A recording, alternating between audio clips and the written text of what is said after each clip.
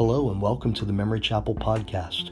Memory Chapel is a small, rural, non-denominational Christian church located on Vanceville Road in 84, Pennsylvania. On this podcast, we feature an edited version of our Sunday morning worship service at the chapel and the Bible teaching of Pastor David All. Thanks for joining us. And now, let's get to the worship.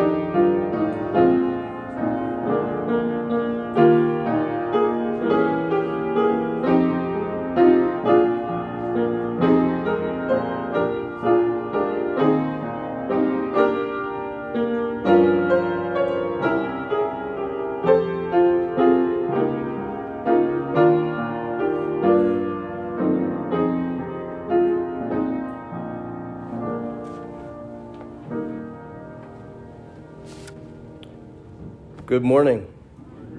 Welcome in the name of our Lord Jesus Christ. It's good to see you every one of you here today. Let us pray. Our Father, we pray that your name would be hallowed all over the world and that the name of Jesus Christ would be praised.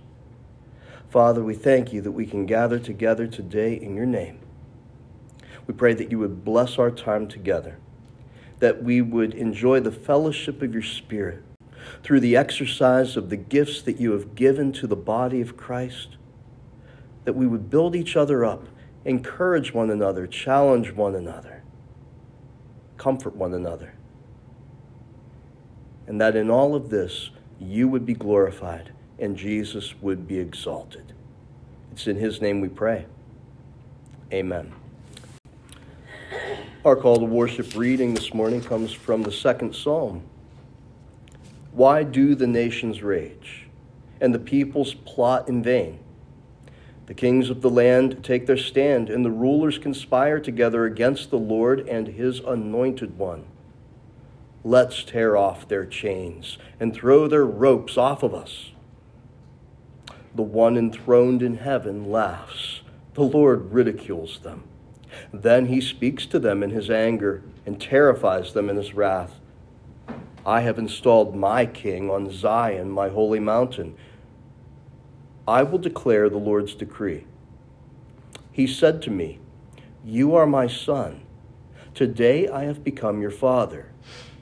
Ask of me, and I will make the nations your inheritance, and the ends of the earth your possession. You will break them with an iron scepter. You will shatter them like pottery. So now, kings, be wise. Receive instruction, you judges of the land. Serve the Lord with reverential awe and rejoice with trembling. Pay homage to the Son, or he will be angry, and you will perish in your rebellion, for his anger may ignite at any moment. All who take refuge in him are happy. And this is the word of the Lord. If you're opening your scriptures today, we are in Luke's Gospel, chapter 10.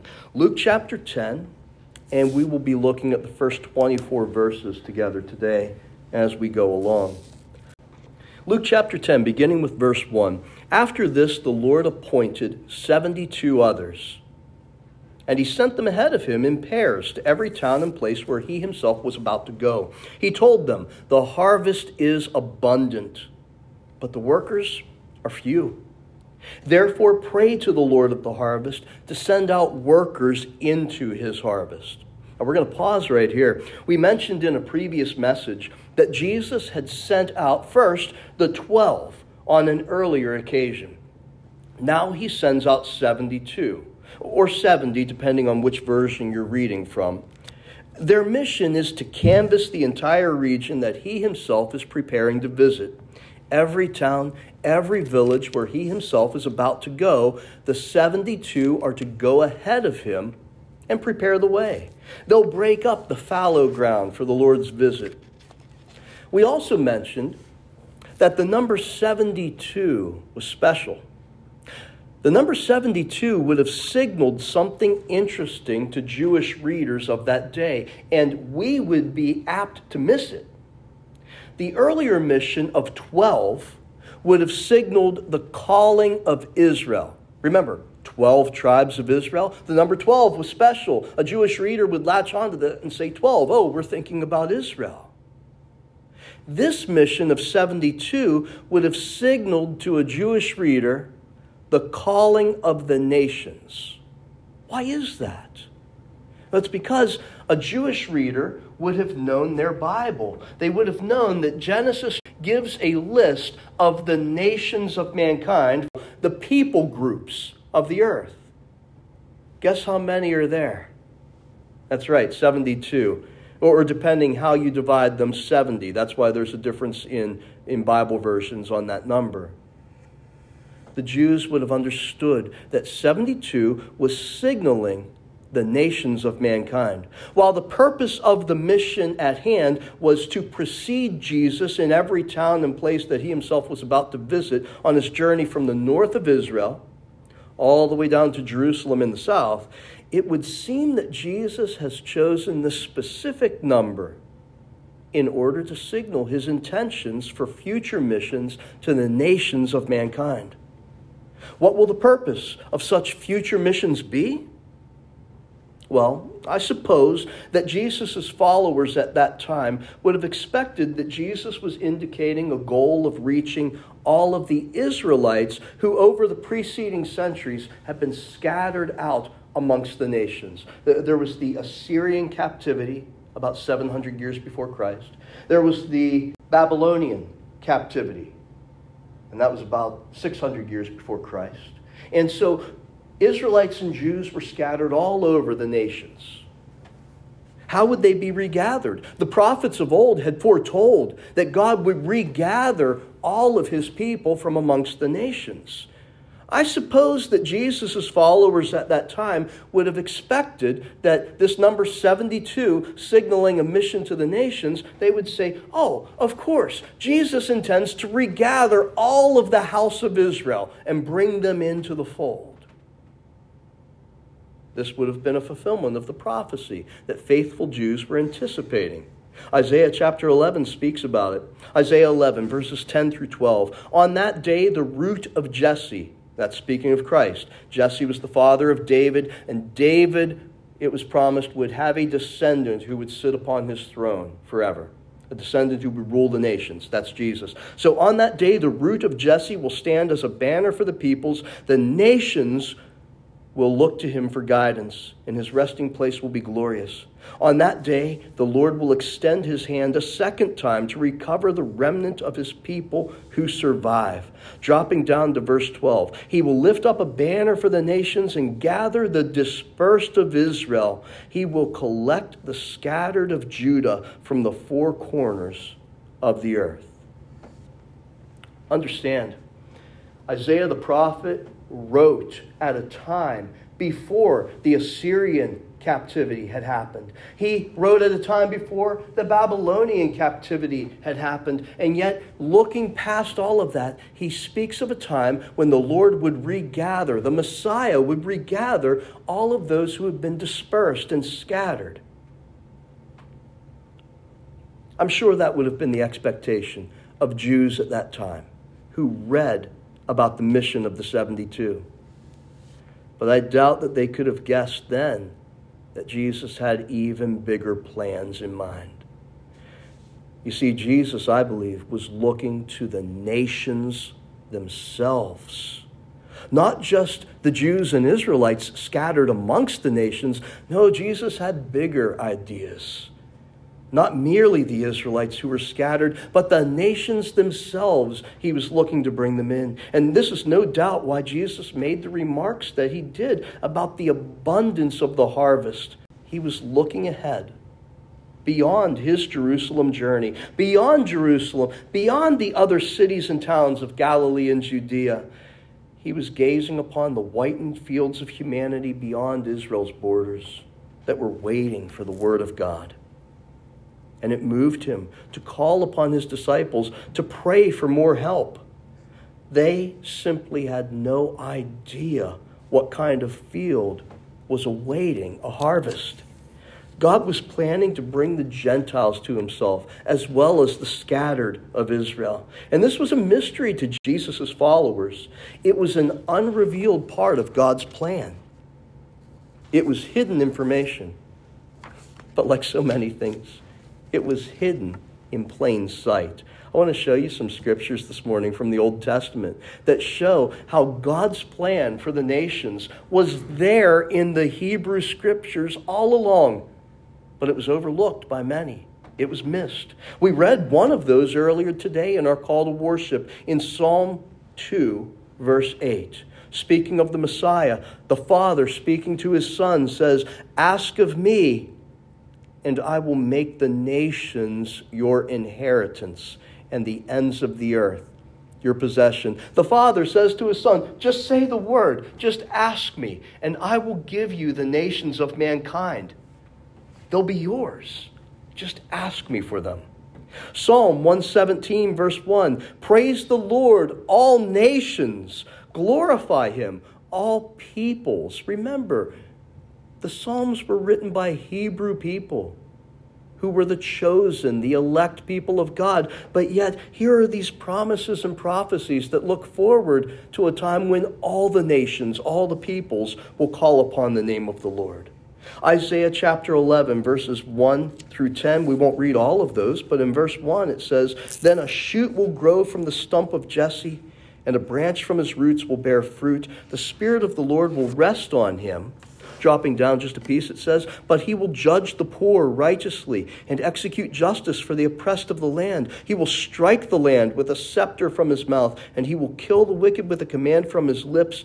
On that day, the root of Jesse will stand as a banner for the peoples. The nations will look to him for guidance."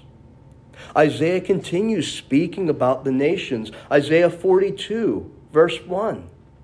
"This is my servant," speaking of the Christ. "I will strengthen him. This is my chosen one. I delight in him. I have put my spirit on him. He will bring justice to the nations. The coasts and the islands will wait for his instruction." Isaiah 51, verse 5. My righteousness is near, my salvation appears, and my arms will bring justice to the nations. The coasts and islands will put their hope in me, and they will look to my strength. But Isaiah isn't even close to being done. Isaiah 52, verse 10. The Lord has displayed his holy arm in the sight of all the nations. All the ends of the earth will see the salvation of our God. When it speaks about the Lord displaying his holy arm, the arm of the Lord is an expression for the Christ, the Messiah. It says plainly, the Lord will display his Messiah in the sight of all nations. All the ends of the earth will see the salvation of our God. Isaiah 52:14, so he will sprinkle many nations. Verse 7 of Isaiah 56, I will bring them, who's them? All of the nations of mankind, to my holy mountain, and let them rejoice in my house of prayer. Their burnt offerings and sacrifices will be acceptable on my altar, for my house will be called a house of prayer for all nations. I will gather the dispersed of Israel. I will gather to them still others besides those already gathered. Isaiah 60, verse 3. Nations will come to your light, and kings to your shining brightness. And if we are not yet convinced, one last expression from Isaiah 66, verse 23. All humanity will come to worship me. Yes, faithful Jews of Jesus' day should have been anticipating that Messiah would bring not just the scattered of Israel, but he would bring the nations into the fold as well. It was hidden right there in plain sight. Jesus looked out upon the vast fields of the nations of humanity, and he instructed his apostles to pray for more workers to bring in the harvest of future followers into his kingdom. But first, there's the mission at hand. The journey to Jerusalem, where he's going to accomplish his exodus, his departure, and the establishment of a new arrangement, a new covenant between God and humanity. And this mission of the 72 is going to need some rules for the road. Let's look at them quickly. Picking up in verse 3 of Luke's Gospel, Jesus tells the 72, now go. I'm sending you out like lambs among wolves. You're going into a dangerous situation, in other words. Don't carry a money bag, traveling bag, or sandals. Don't greet anyone along the road. Whatever house you enter, first say, peace, wholeness, wellness to this household. And if a person of peace is there, your peace will rest on him. But if not, it will return to you. You're not obligated to stay there. Remain in the same house, eating and drinking what they offer, because the worker is worthy of his wages. Don't move from house to house. Don't make it look like you're just trying to gain a fortune from going from place to place. No, whenever you find a place that is hospitable to you and receives your message, be content to stay there. Be content to eat what they provide for you. That's the message he's giving here. Heal the sick, verse 9. Heal the sick who are there and tell them the kingdom of God has come near you. When you enter any town and they don't welcome you, go out into its streets and say, we are wiping off even the dust of your town that clings to our feet as a witness against you. And this was how Jews treated Gentile territory. People who were not in an arrangement with God, the God of Israel, whenever Jews had to pass through their territory, before they left, they would kick the dust off of their shoes and say, you're not part of God's community. We don't even want to take your dust home with us. It was kind of a snobbish way that they looked at the people of the nations. But Jesus is saying here, you're going to Jewish towns and Jewish villages, but if there's anyone there who doesn't receive the message that I've sent you with, treat them the same way that Jews treat unbelievers. Treat them as people who are not part of God's community. And can you see the drastic contrast there? Jews thought that just because they were Jews, that they were part of God's people, God's community. Jesus is saying, no, if they don't receive my message, they are not part of God's community, regardless of what their ancestry might be. Know this for certain, the kingdom of God has come near you. I tell you, on that day, and here we might pause to ask, Jesus, what day specifically are we talking about? Jesus is referring here to that end of the age day of the Lord, a day of judgment, a day of clouds. Apostate Israel would be judged when Jesus would come on the clouds. That's that day that Jesus is talking about. The day that the kingdom would come in power. We'll know that we're talking about that day because notice the theme of judgment that follows in Jesus' words here in the portion that we're about to read. There's going to be wrath for rejection. Jesus says it will be more tolerable for Sodom than for that town that rejects my message. Sodom, that was that city of ancient times that God destroyed with fire and brimstone, a city of great sinners, great wickedness. Jesus says, on the day of judgment that is coming upon this generation, speaking of his own generation, he says, Sodom will have gotten off easy compared to what the town that rejects my message is going to endure and suffer. And now he pronounces judgment over some of these towns and cities where he had done his most preaching and his greatest works. He says, woe to you, Chorazin. That word woe, it's a term of pain and great burden. It speaks of a woman who is in labor in the midst of the travail of childbirth, and it's not going well. Woe to you, Chorazin. Woe to you, Bethsaida. For if the miracles that were done in you had been done in Tyre and Sidon, two other ancient cities known for their sin and their wickedness and rebellion against God, which were judged in ancient times, he says, if the miracles that were done in you had been done in Tyre and Sidon, they would have repented long ago, sitting in sackcloth and ashes. But it will be more tolerable for Tyre and Sidon a judgment than for you. And you, Capernaum, will you be exalted to heaven? No. You will go down to Hades, to the place of the dead. Here, Jesus compares some ancient cities that suffered divine judgment because of their sin and pride. He compares them with contemporary towns and cities which had heard his preaching and had seen his mighty works. He notes that those ancient cities had come under condemnation for offenses far less grievous than those which were being committed by the towns and villages of Galilee. What was the great sin of these towns? Namely, that they had the privilege of witnessing the words and works of God's Messiah in their very midst, and they were rejecting it. And they were not yet finished piling up the charges against them. Jesus' apostles, after his ascension, would continue to preach in these cities for the span of nearly 40 years. They would preach and perform the works of Christ in this region. Those who rejected would have no excuse. They would be worthy of the severest judgment of all. Jesus indicates that if the notoriously sinful cities of the Old Testament had had access to the privileges that Chorazin, Bethsaida, and Capernaum had enjoyed, they would not have been destroyed because they would have repented of their sins. And here is a sobering lesson for you and I to consider. We, brothers and sisters, we are responsible for the light that has been given to us. Have you heard the message of the gospel? I guarantee if you've been here, you have.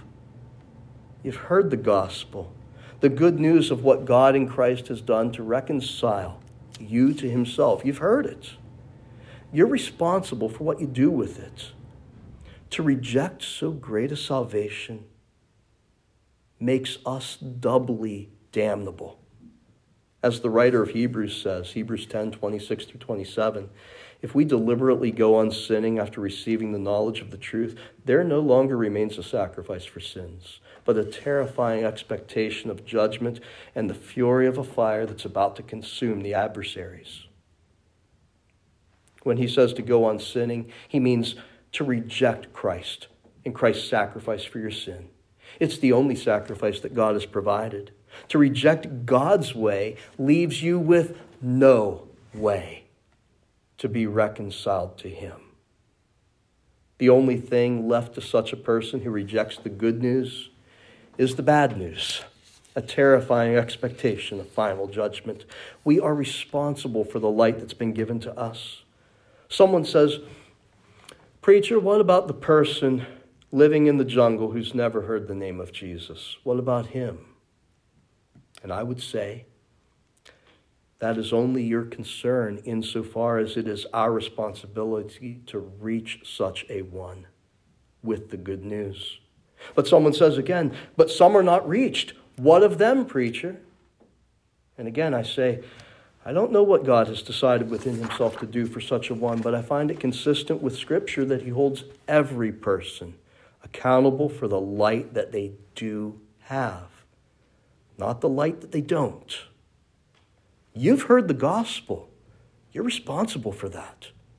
Someone who hasn't heard the gospel is not responsible for the gospel, but they're responsible for the light that has been given to them. And even the person living in the most remote jungle who has never heard the name of Jesus, has never had access to God's word, nonetheless has enough light to know that there's a creation that was made by a creator.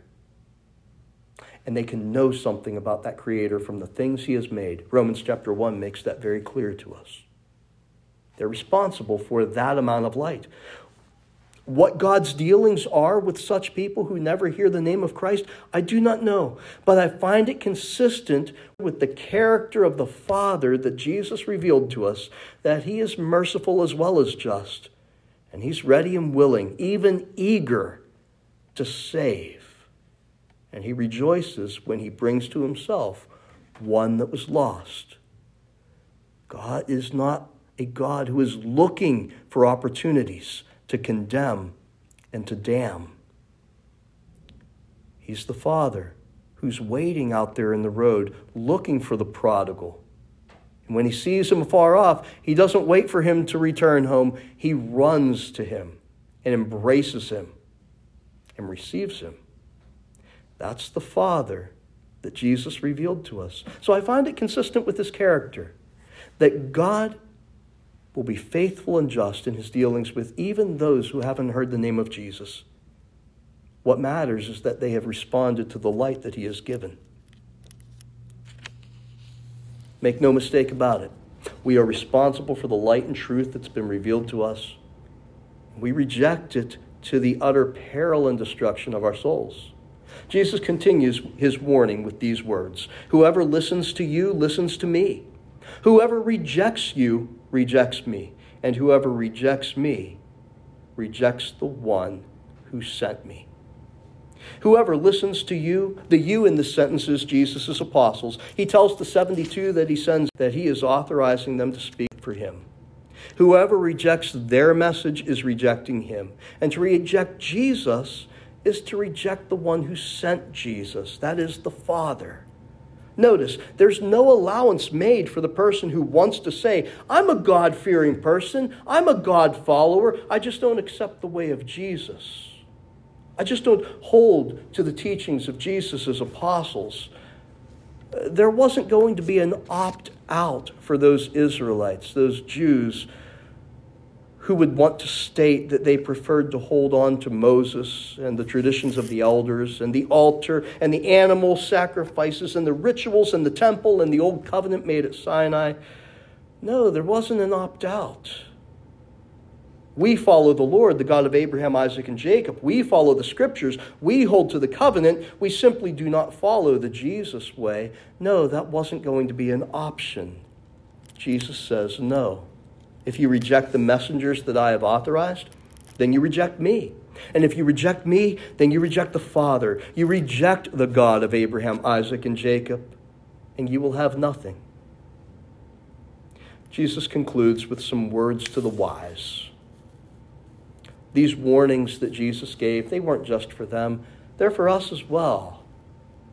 We have the reliable witness of Jesus' appointed and authorized apostles.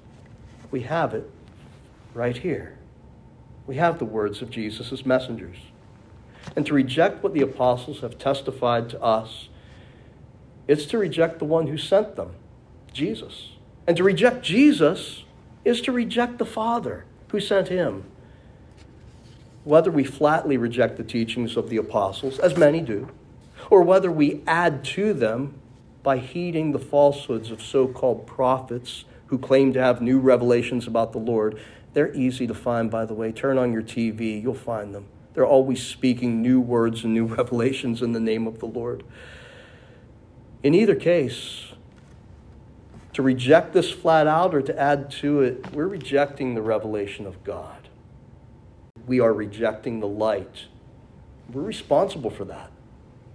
One of Jesus' apostles penned these words, 1 John 2:23. No one who denies the Son has the Father. He who confesses the Son has the Father as well. Years ago, there was a song that went, love and marriage, go together like a horse and carriage. This I tell you, brother, you can't have one without the other. And so it is with Jesus and the one who sent him. You simply cannot have anything with God without Jesus. The testimony of his messengers is faithful and reliable. So I encourage you, heed the words of his apostles. Receive the Son that the Father has sent. As Psalm 2, which we read earlier in our service, said, pay homage to the Son, or he will be angry and you will perish in your rebellion. Kind of sounds like he was talking about that first generation that he was living in, right? For his anger may ignite at any moment, but all who take refuge in him are happy. It wasn't just for that generation, friends. It was for us as well. Receive the Son. All who take refuge in him are happy. I promise you will not be disappointed. Let us pray. Our Father, we thank you that you did send your Son. You sent Jesus. We thank you for the grace, for the forgiveness of sins, for the new life, for the gift of your Spirit, for the adoption as sons and daughters that we have in the new arrangement that Jesus made.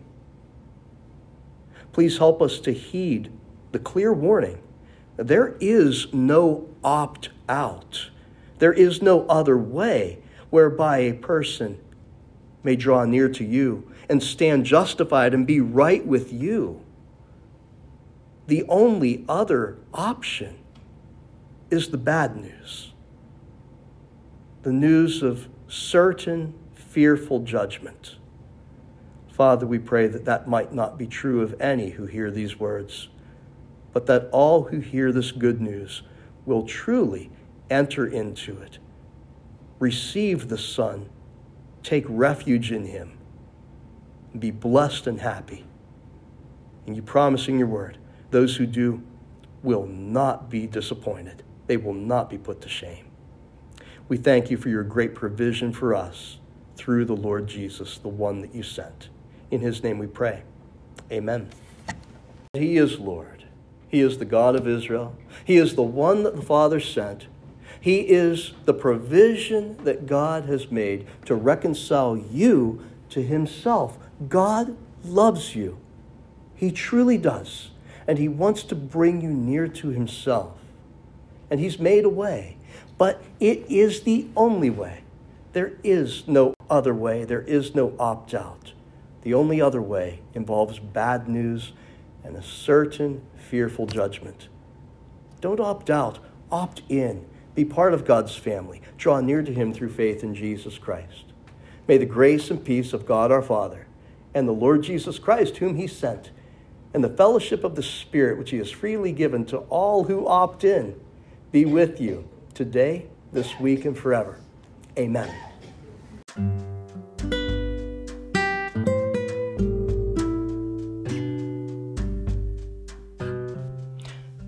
Thank you for having tuned in with us today. We hope you found the time in worship and the Word to be encouraging, challenging, and strengthening. If so, we'd love to hear from you. We realize there are so many ways you could spend your time. We're glad you chose to spend it with us in worship and the Word. Until next time, may the grace and peace of our Lord and Savior Jesus Christ be with you all today, this week, and forever.